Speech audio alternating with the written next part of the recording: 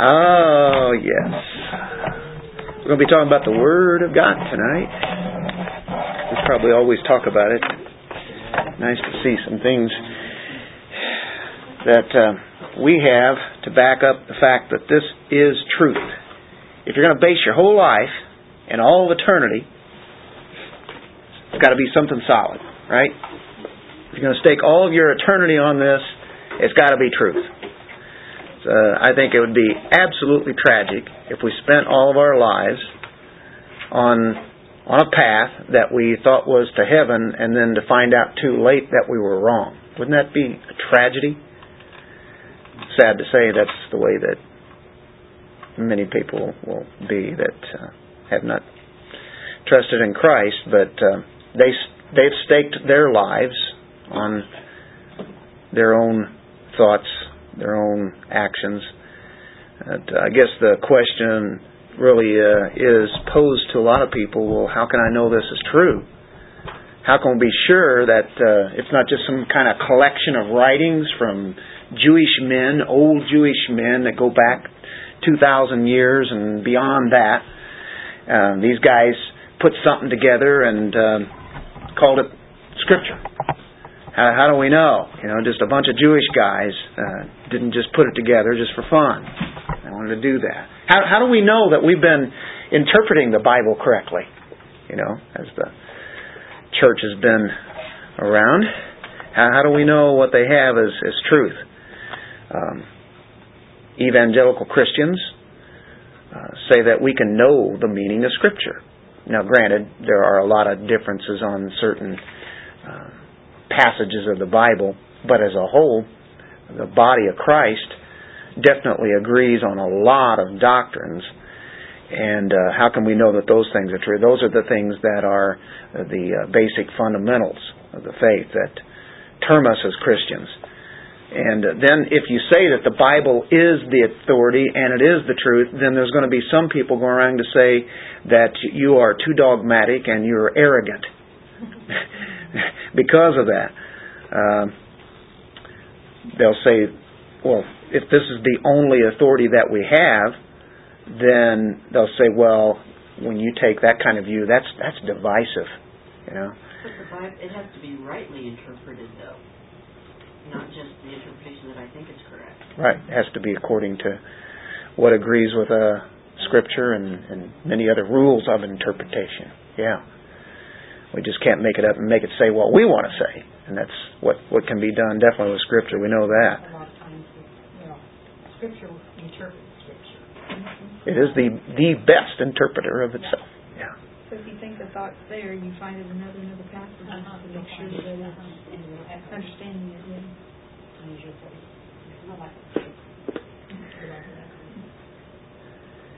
Well, Peter, we know that he's already mentioned that he's about ready to die. And he wants to make sure that there's a sure foundation for the people that he's writing to. So even after that he's gone, those false teachers that are just everywhere, and they were already plaguing the churches, that they would have such a solid foundation that this revealed Word of God would be something they would draw upon. And being the Old Testament Scriptures, and then the apostles were writing New Testament. It was coming together at that time.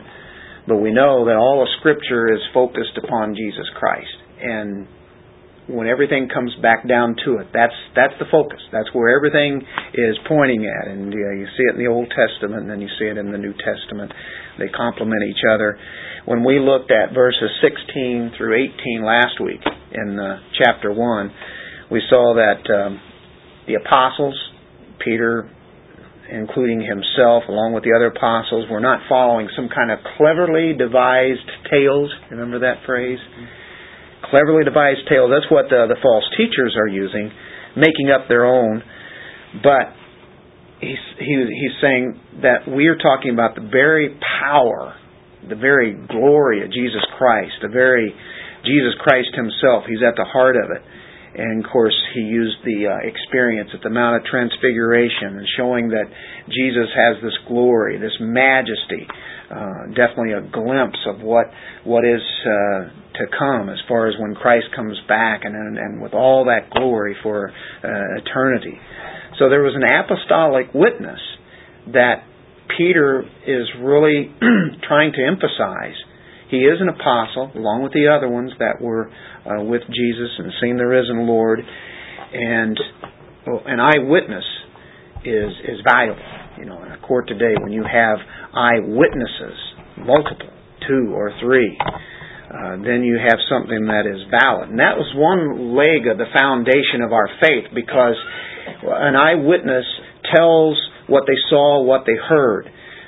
Peter had one of the most magnificent ones that he could have, along with James and John. The other leg of that is where we get into the section of 19 through 21, and it's the prophetic word made sure, made more sure, the certainty of the very Word of God.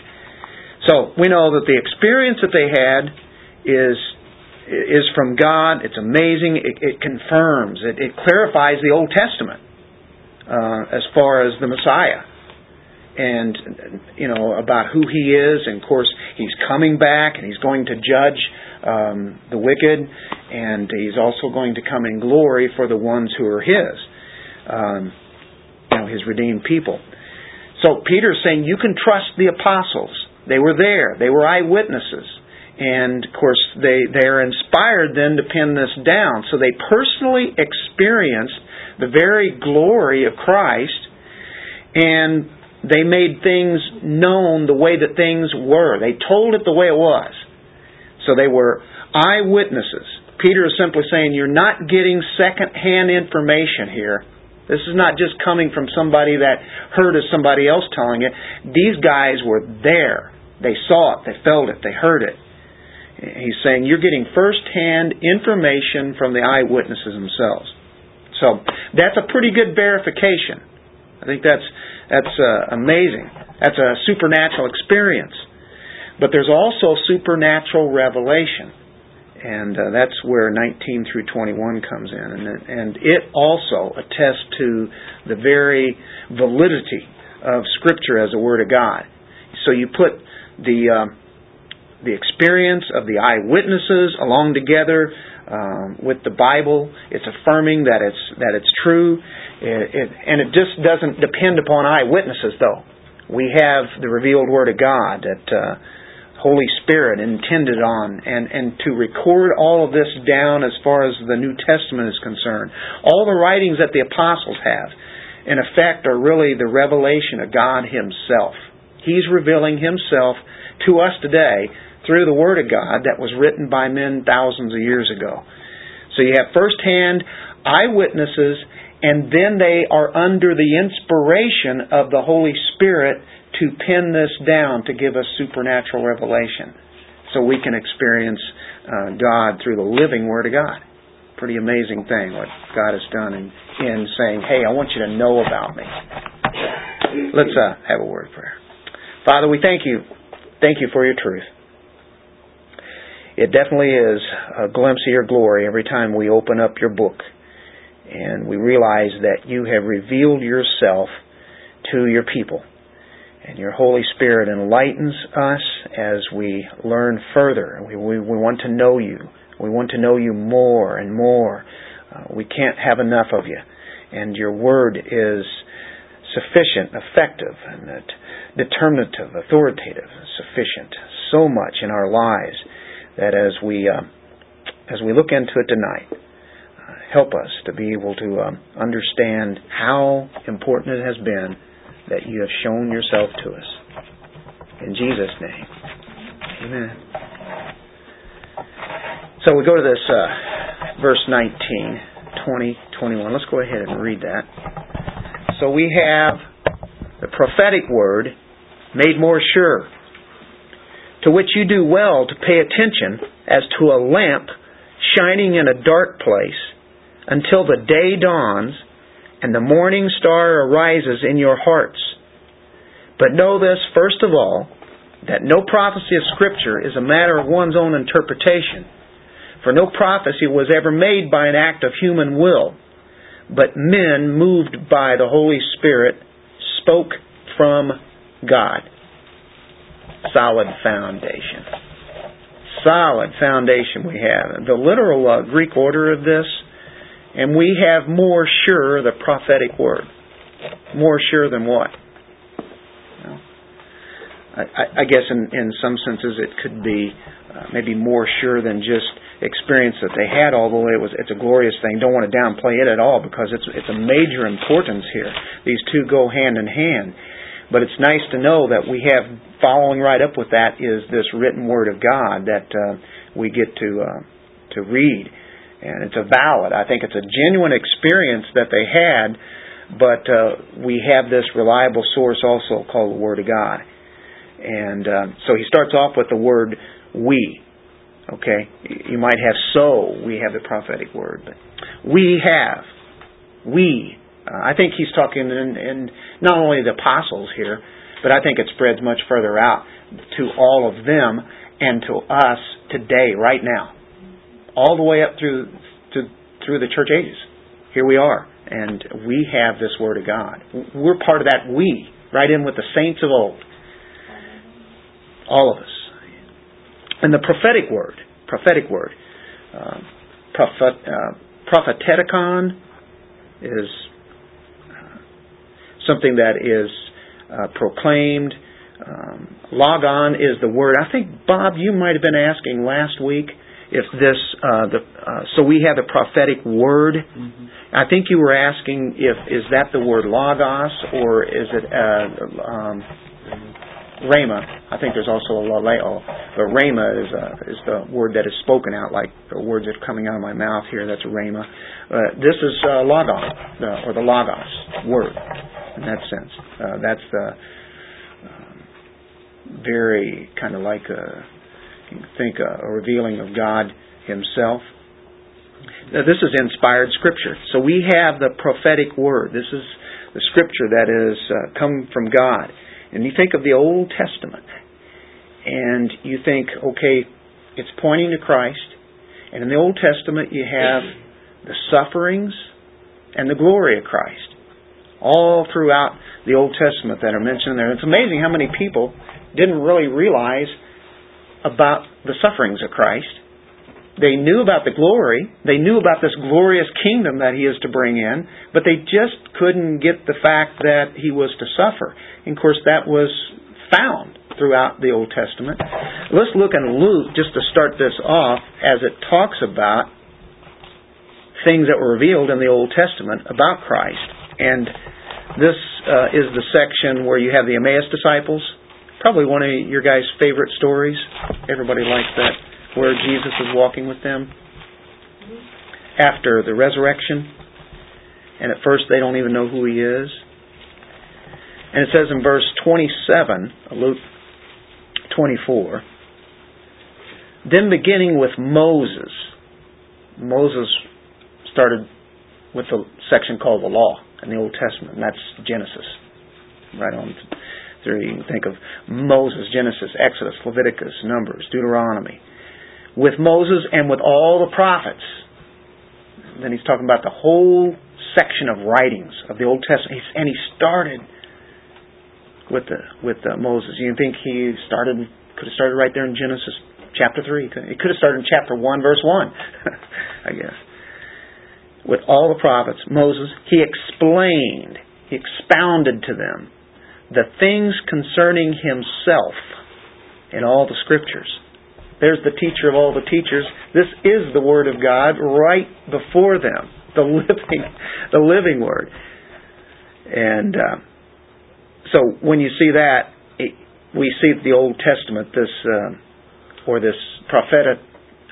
propheticon, this preaching of Him or proclaiming of Him is found there in inspired Scripture. And when you drop down to verse 44, now He said to them, these are my words which I spoke to you while I was still with you, that all things which are written about me in the law of Moses and the prophets and the Psalms must be fulfilled. That is the entire Scripture that was written at that time. What we know as the Old Testament. The law, the prophets, the Psalms. And he says, it was written about me. And it had to be fulfilled. Can you imagine how exciting that had to have been? Then He opened their minds to understand the Scriptures. Has He ever opened your mind to understand the Scripture? Without Him opening up those Scriptures to us, we would never be able to understand these things that are of God.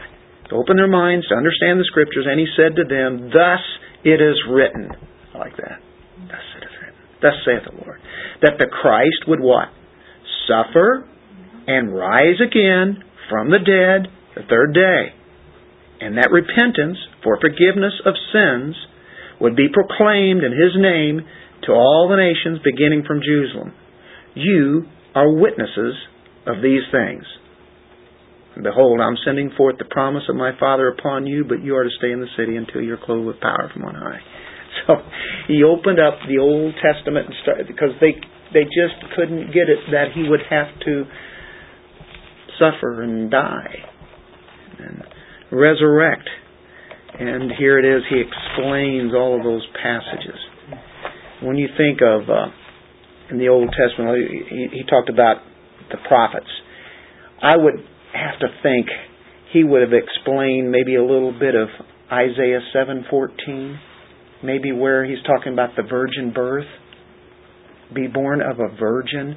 Now that is fundamental of the Christian faith, that Jesus was born and incarnated. He came in the flesh, born of a virgin, a miraculous thing. That's an amazing story, isn't it? So that's a prophecy that's found in Isaiah. In Genesis 49, sometimes you'll hear that He's from the tribe of Judah. He will be from the tribe of Judah. In 2 Samuel, He's called the Son of David. That's where David comes into play. And for the next 1,000 years, they think of this king that's coming, Son of David, the Davidic line. So from the tribe of Judah is from the Davidic line. Born of a virgin. We know Micah 5:2 says that He was to be born in a particular place. Bethlehem, right? And we just studied in Mark, just a week or two ago, about Him coming in on the foal of a donkey, right? I mean, just little details like that, just a few scriptures. You know, we could go on and on. You can think of Psalm 22, the details about His death. We get the burial, the resurrection. All that's in Isaiah 53. I'm sure that He had to open those scriptures up to Him. Isaiah 53 is a standout passage in all of the Bible. Can you imagine hearing the great teacher, the teacher of all, explaining who He is through His Word? Whew. Yes? I know this is trailing off a little bit from where you're going, but how many prophecies were there just concerning Him that and they were all fulfilled, but you kind of know? There's supposed to be over 300 of those in the Old Testament that are, and there's probably more, but most of them will refer to those 300. And of course, the whole thing is pointing, but these are direct passages that, as you look at those, it can't really be argued about. And of course, we know, how could just 2 or 3 of these come true just for one person? The odds are unbelievable. I think it's 10 to the 17th power that 8 would come true. 10 to the 17th power. No, that means not a chance. One chapter in Isaiah, something like 23, 25, a large number, just in that one chapter. Yeah, the 53 goes all the way, the suffering servant. And you get the story, you get the gospel, you get the death, burial, resurrection there in Isaiah 53. If you didn't have anything else that you could keep except for one chapter in the Bible, that's one I would want to keep from the Old Testament. It's so beautiful. And as for the apostles, it's hard to overemphasize, I think, their regard for the Old Testament. One of their most powerful arguments for the truth of Christianity was the argument from prophecy When we say prophecy, we're talking about the very Scriptures here. And of course, when you deal with prophecy, that's when we think of prophecy. A lot of times we think of things that are going to come, true, or come. God tells the future, and that's part of prophecy. But prophecy is forthtelling. So it's more than just the future. It can be that. And that's one of the greatest arguments that Christians have, is the telling of the future things that were actually fulfilled. And whether it be specifically about Christ or other things that have come true, and destroying of cities and nations rising, and all those kind of things are there too. So we have everything on our side. We have not a blind faith, but a faith that we can stand on. Very foundational. Powerful arguments. We have powerful arguments for the truth. Look in Romans 16:26.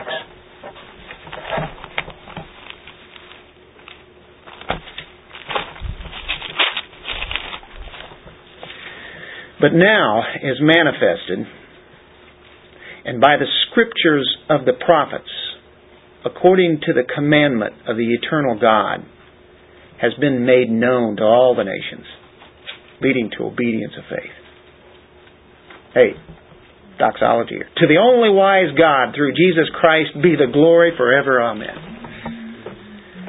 Well, now it's manifested. Now it's been shown. It was there were things that were like mysteries before. Now it's been revealed that the Scriptures have been fulfilled in Christ, and that this would be made known to the Gentiles, to all the nations, to everybody, all of Scripture. And look in that's 16:26. So all of Scripture, not just the Old Testament, but we can put them together. If you look in 2 Peter chapter 3, 1 and 2. This is now, beloved, the second letter I'm writing to you. What was the first letter? 1 Peter. I'm writing to you in which I am stirring up your sincere mind by way of reminder. That sounds familiar, doesn't it? He said that in chapter 1 too, didn't he? That you should remember. Well, that sounds familiar too, doesn't it?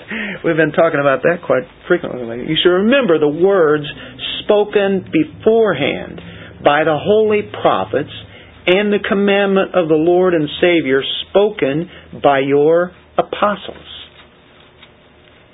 So, there you have the holy prophets, the words spoken beforehand. There you have the Old Testament. And now the commandment of the Lord and Savior, which are actually spoken or written down by who? The apostles. Peter being one of them, right there. So all of these are dealing with Scripture about the Word of God, knowing that we are on a sure foundation. And this is not just some ancient book written by just a bunch of people that just started putting their own little thoughts together. We know that. In Romans 15, verse 8.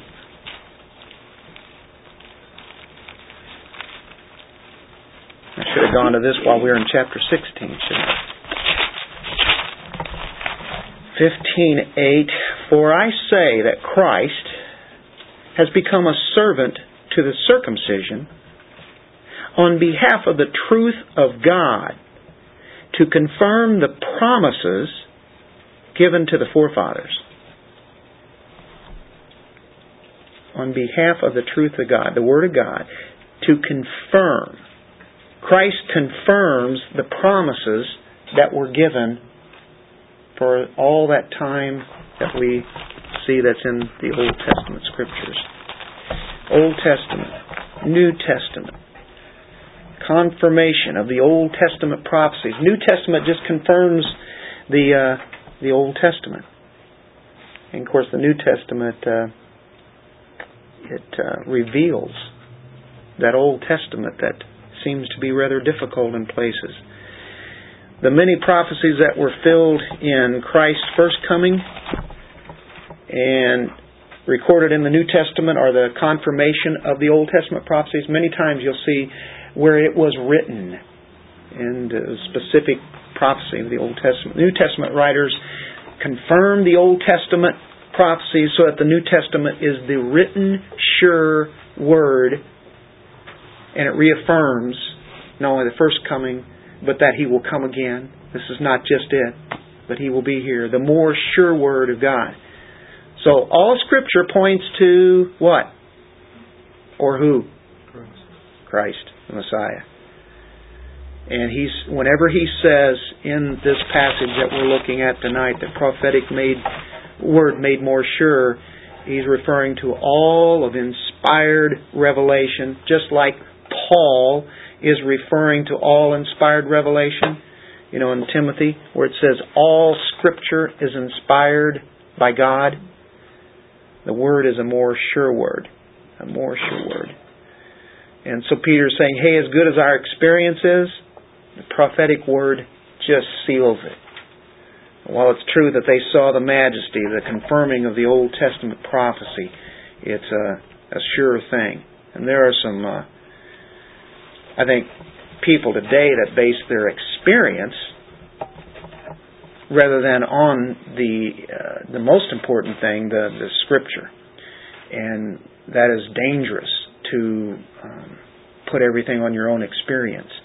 We have to have the objective truth of the Word of God to test those experiences. The experiences are good, but they're not anything on par with the Word of God.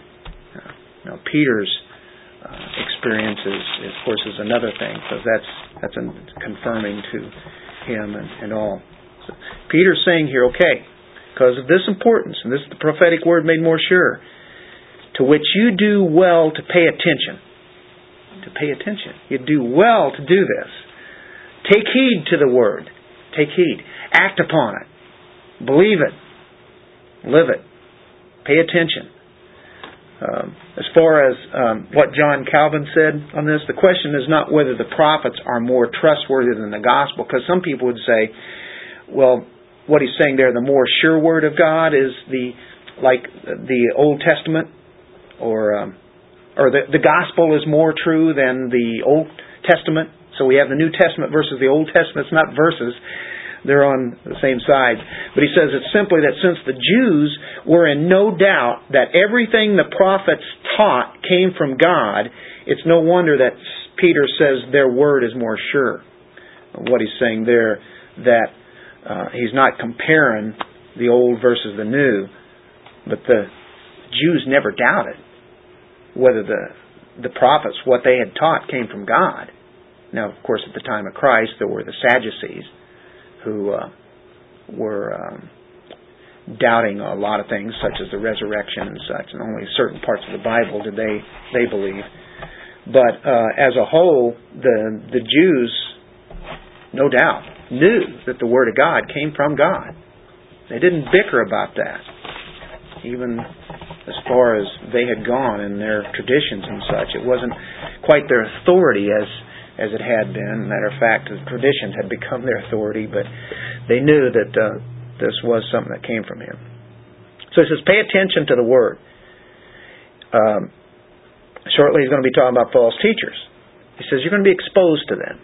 Like it or not, they're always going to be around, and sometimes they're going to be introducing subtle error that is very hard to pick up sometimes. Sometimes it's not so discernible. So be paying attention to what is truth versus something that comes alongside it and looks like truth but is really not it. I like this next phrase that he has. Pay attention as to, just like a lamp, as to, or like, a lamp shining in a dark place. A lamp in a dark place. It's a fascinating word, that dark place. It at one time meant that it was a dry or parched kind of place. Okay? When you have etymology, you have a study of words and how they got to where they got. Then it came along and it meant dirty. So you have a dry place, dirty place. It's kind of negative overtones in this for this word dark. That's what we're looking at. Finally, it came to mean murky. And I don't know if your translation has murky. It probably has dark. Is what most of you are seeing? Which is a good translation. It really is. We understand that. But in seeing how words have evolved and such, and then ultimately it has come to that meaning of just dark. And that's why our translations have that. To navigate in this world that is dark or murky. Let's go back and look at some of those dry, parched, dirty, murky, dark world. We're trying to navigate through it. And we have night lights in this dark world. You're getting the picture? There's a word picture here that Peter is getting forth. Usually when you think the light of the world, all the light is just all over the world and everything, and we're just kind of walking through it. But it's a dark world. It's murky. When you think of murky, what do you think of? Very muddy, not clear. Yeah, unsure of. Then you think of Psalm 119, 105. Thy word is a lamp unto my feet and a light unto my path. We're going through a very dark, murky world. It's very dark. And it's kind of like we have flashlights to keep us on the path. Because we don't light up the whole thing. We are the light of the world. But most of the world, even though it says that we're in the darkness, they don't know they're in the dark. But we know how dark it is. When you look at the news and all the things that have been going on during this particular day, and all the things that go on in Washington, D.C., as they now kind of argue back and forth on what they're going to do with this insurance thing. All sorts of different kind of ideas are coming up politically. What's the scripture that recharges the batteries for our flashlights? That's right. You've got to keep those things recharged. Keep them charged up. It's a dark world. So the scripture's kind of like a night light, if you know what I mean. A night light is enough to be able to see. This is a temporary type thing. Because there's going to be something that's visibly going to be bright all the time. So we're in a dark place as to a lamp shining in a dark place until the day dawns. So it's a sense that this is going to be a dark place for only a certain amount of time. It's a temporary thing because there's an eternal thing waiting, because he says until the day dawns and the morning star arises in your heart. When we come to know Christ, the Bible is our light. Keep charging them up. Keep those batteries. I get a phone, and I've got and you guys got the phones. You got other kind of things. You constantly have to keep charged up. You have to plug them into the wall and stuff, right? Those rechargeable batteries and such. But you got to keep doing that. Bible is our light.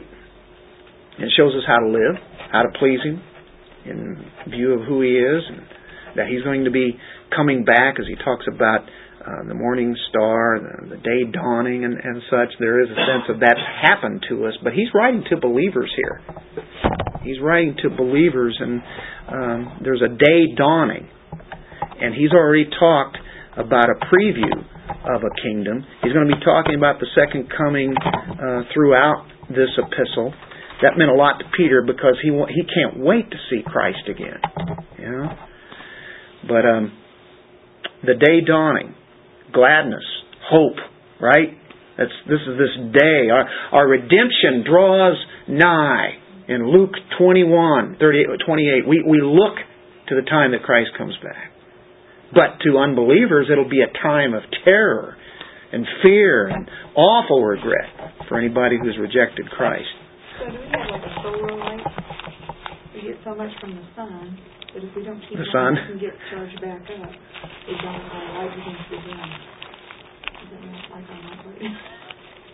Yeah, we can dim pretty easily if we don't stay in this. As I think Peter's encouraging them on about this. You're going to need it, he says. Practically need it. There's such a thing as light deprivation. What happens to people when they're deprived of light? They get kind of dark. That's right.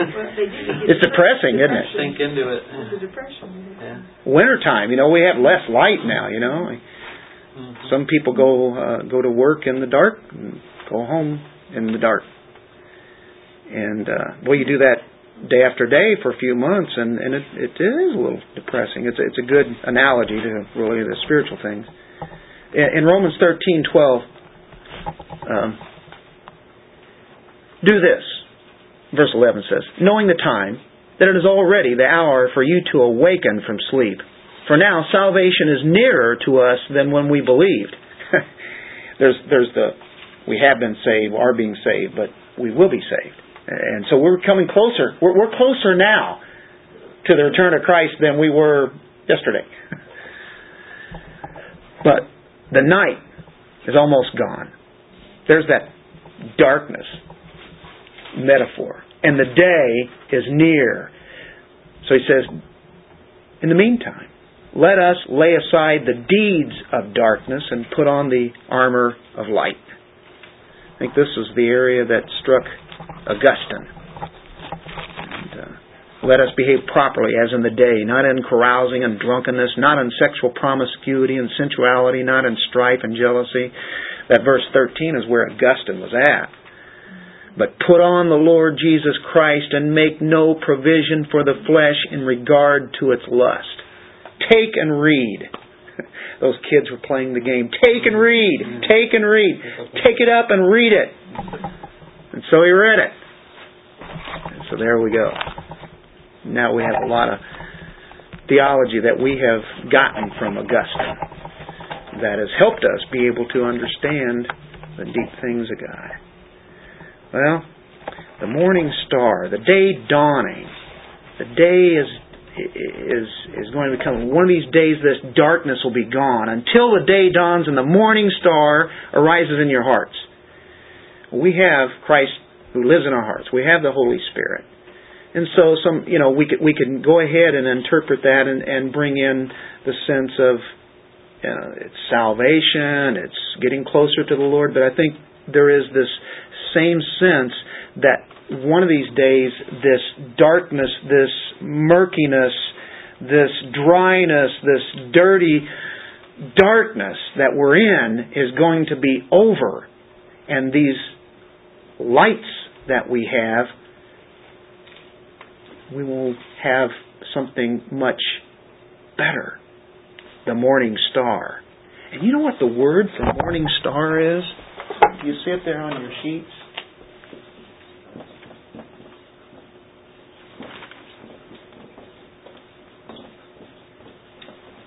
We have an English word called that, and that's a Greek word. So you're reading a Greek word that is an English word. They have a long O there. They pronounce it that. Phosphorus. Phos. Oh, what do you think of? Light. Photo, right? We all know when you take a picture that it deals with light. Photosynthesis. Photo all over the place is dealing with light. Here, this is an interesting term in the sense that that's something that lights up. And you can see it in the dark, right? Phosphorus grenades that, are like fire grenades. Flash. Yeah. Isn't the phosphorus light so bright that it's blinding bright? I think it's interesting because that's fascinating. Intense. If you parallel that to this kind of light, we're talking about very bright, so bright you can't even look into it. Like a photo flash, Huh. Isn't that right? The phosphorus light is just a blinding type. Yeah, it's a powerful light. That goes up against that dark place that's found in verse 19, doesn't it? I think it's interesting. Yeah. Phosphorus. That's right. What are those things that kids have, like during the 4th of July and such? What are those made of? Are those phosphorus? Sparklers? No sparklers. Well, when you go up to the Capitol and such, and they'll be carrying these things, and it's very illuminating. You know, it's. You guys have seen light it? Sticks? Light sticks. What are they made of? Yeah, I think that is some. Is there phosphorus in there? Would that be possible? Something that. Or something like that? Yeah. Kind of shines on its own. Crack it to activate it. Yeah. To snap it or whatever, and it activates it for a while.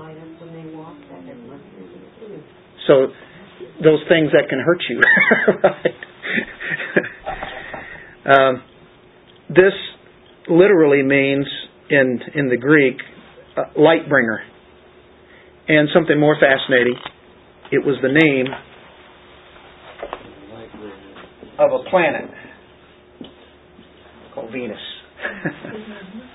Matter of fact, you can see Venus, I think, even tonight. Or if it's, I don't know if it's probably cloudy or something, but we have been seeing it. So you see it quite frequently. Yeah, I think they call it the evening star. Well, sometimes it's evening, sometimes it's morning. Morning. Yeah, it depends on when you're looking at it. Yeah, that's right. If you're in astronomy, the planet that precedes the morning sun is actually, that's Venus. And of course that's what you're saying there.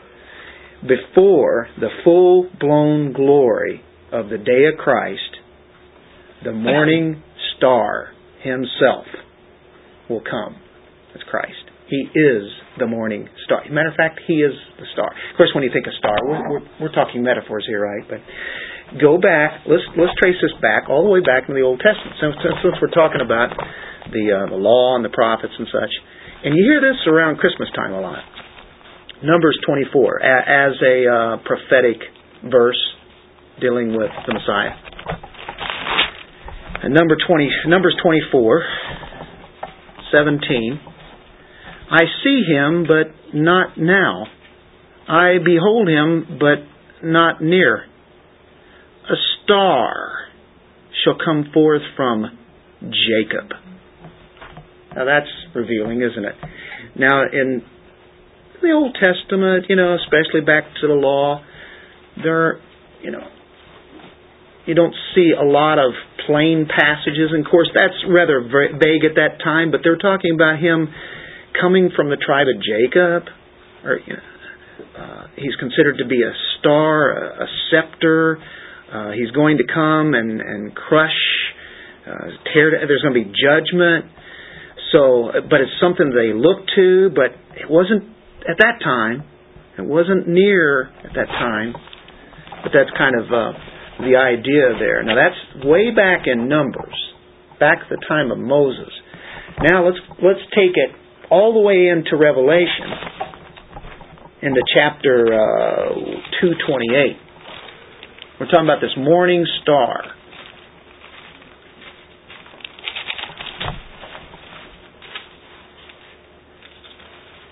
Here he says, Christ is going to rule with a rod of iron. Vessels of the potter are broken to pieces. I have received authority from my Father, and I will give Him the morning star. The bright morning star.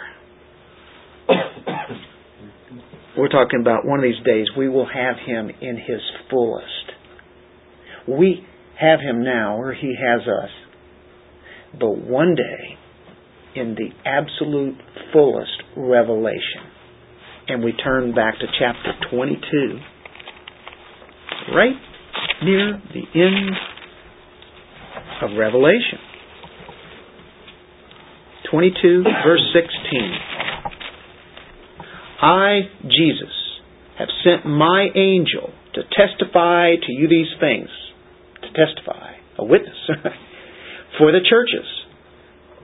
I am the root and the descendant of David, the bright morning star. Wow. I'm the root. I'm coming from David. I'm from the Davidic line. I am that king, the bright morning star. We live in darkness. We live in a murky, very dead world. Dirty. filthy. But we have these night lights. And they keep us on the path. But one of these days, we're not going to be dealing with just the night lights. The Word of God is going to be lasting forever. But it's going to be in the sense that we're going to be in the presence of the Holy God, in the presence of Christ, where then the Scripture will be alive to us. And of course the Word of God is that, but the revelation now to us will be much more than we've ever had. So what does Peter mean when he says that the morning a star arises in your hearts? He's not just talking salvation there. He's talking to believers. Peter he believed in the objective, bodily, personal return of Christ. And he probably means that right now, in the darkness, the prophetic word shines to illumine our path. Right now, we're in a darkness. But when Jesus, the morning star, returns, and I like what Carmela was just saying a while ago, the brightness of that morning star, the light of His presence, is going to make what we have now nothing compared to what that will be. And it's amazing what we have. I'm not diminishing the Word of God because that's the highlight of all this. We won't any longer have to be studying and trying to figure out some of this prophetic Word. Now, as glorified people, we will understand Him like we do not understand now. And He is the living Word. And of course the Word lives on forever. Don't get me wrong there. But it's just like we just have a little bit now. And that's all we need. It is more than sufficient, isn't it not? There's a guy by the name of Peter Davids. He wrote this. Just a little sentence here. But I think it's pretty meaningful and sheds a little bit of light, if I can say it on this. One treasure a love letter. Oh, wait, sorry. Take that back. One treasures a love letter while the beloved is absent. But once he or she is present, the letter is laid aside and exchanged for the personal contact. Kind of get the idea. Why would you? Or you can have a picture of somebody and you'll be looking, at their picture and you go, oh boy, I can't wait to see them. And then when they're there, you don't say, oh hi, how are you doing? And keep looking at their picture. It's right there. And like I say, we're not delineating the Word of God at all. Matter of fact, we are putting it up and thinking highly of it. But the lamp, the Word that we have here in this darkness is nothing compared to the fact that whenever that morning star arises, the sun is Christ, until the day of dawning, when that day star comes, rising in your hearts, it dawns in the full blazing light. We haven't seen that glory. Peter, James, and John saw a glimpse of that glory for a few moments. Can you imagine? I want more of that. Having to go back down that mountain and what they just experienced, and to go back through the world again. Huh? Did you think the rest of their days were kind of frustrating? Well, Peter kept looking for this kind of thing because he knows that's what's going to happen. Of course, as he's writing, as he's inspired to put this down, along with his experience that he had, I'm sure that he definitely is thinking of that blazing glory. Well, we need the Scripture bad, don't we? As we live in a dark world. Scripture is the ultimate truth. It's something that is sure. Christ coming, that will dissipate all the darkness. And that full blazing glory of that kingdom arrives and banishes the night and the darkness and the dirtiness of us all. And way back, whenever in the Old Testament said that the Messiah would be a star, back in Numbers, then you see it made very clear in the book of Revelation, don't you? The morning star. But until the morning star comes and the kingdom dawns in that fullest sense, we have this night light. We have this, and boy, aren't you glad of this sure word, this light that gets us through a dark world. So, whenever He comes, any kind of doubt, it's going to be dissipated. Any kind of uncertainty that are in our hearts, it's going to be dissipated. Any kind of cloudiness, it's going to be dissipated. It's going to be a marvelous illumination until the day dawns and the morning star rises in your hearts. Blazing light. It's going to fill our lives. And not only is there an inward transformation, as it's talking about here, but also an outward transforming impact will be made on us as we receive glorified bodies. And so, he gets into verse 20.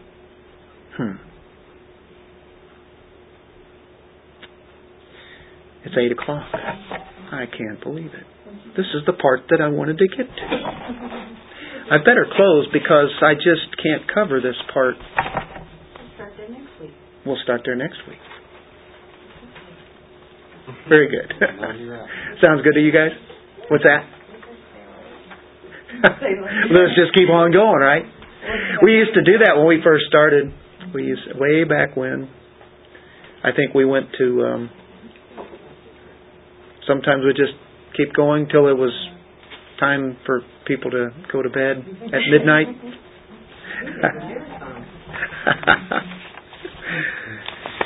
Anyway, thank you guys for coming out. Well, we have... I think we have a lot more interruptions than things.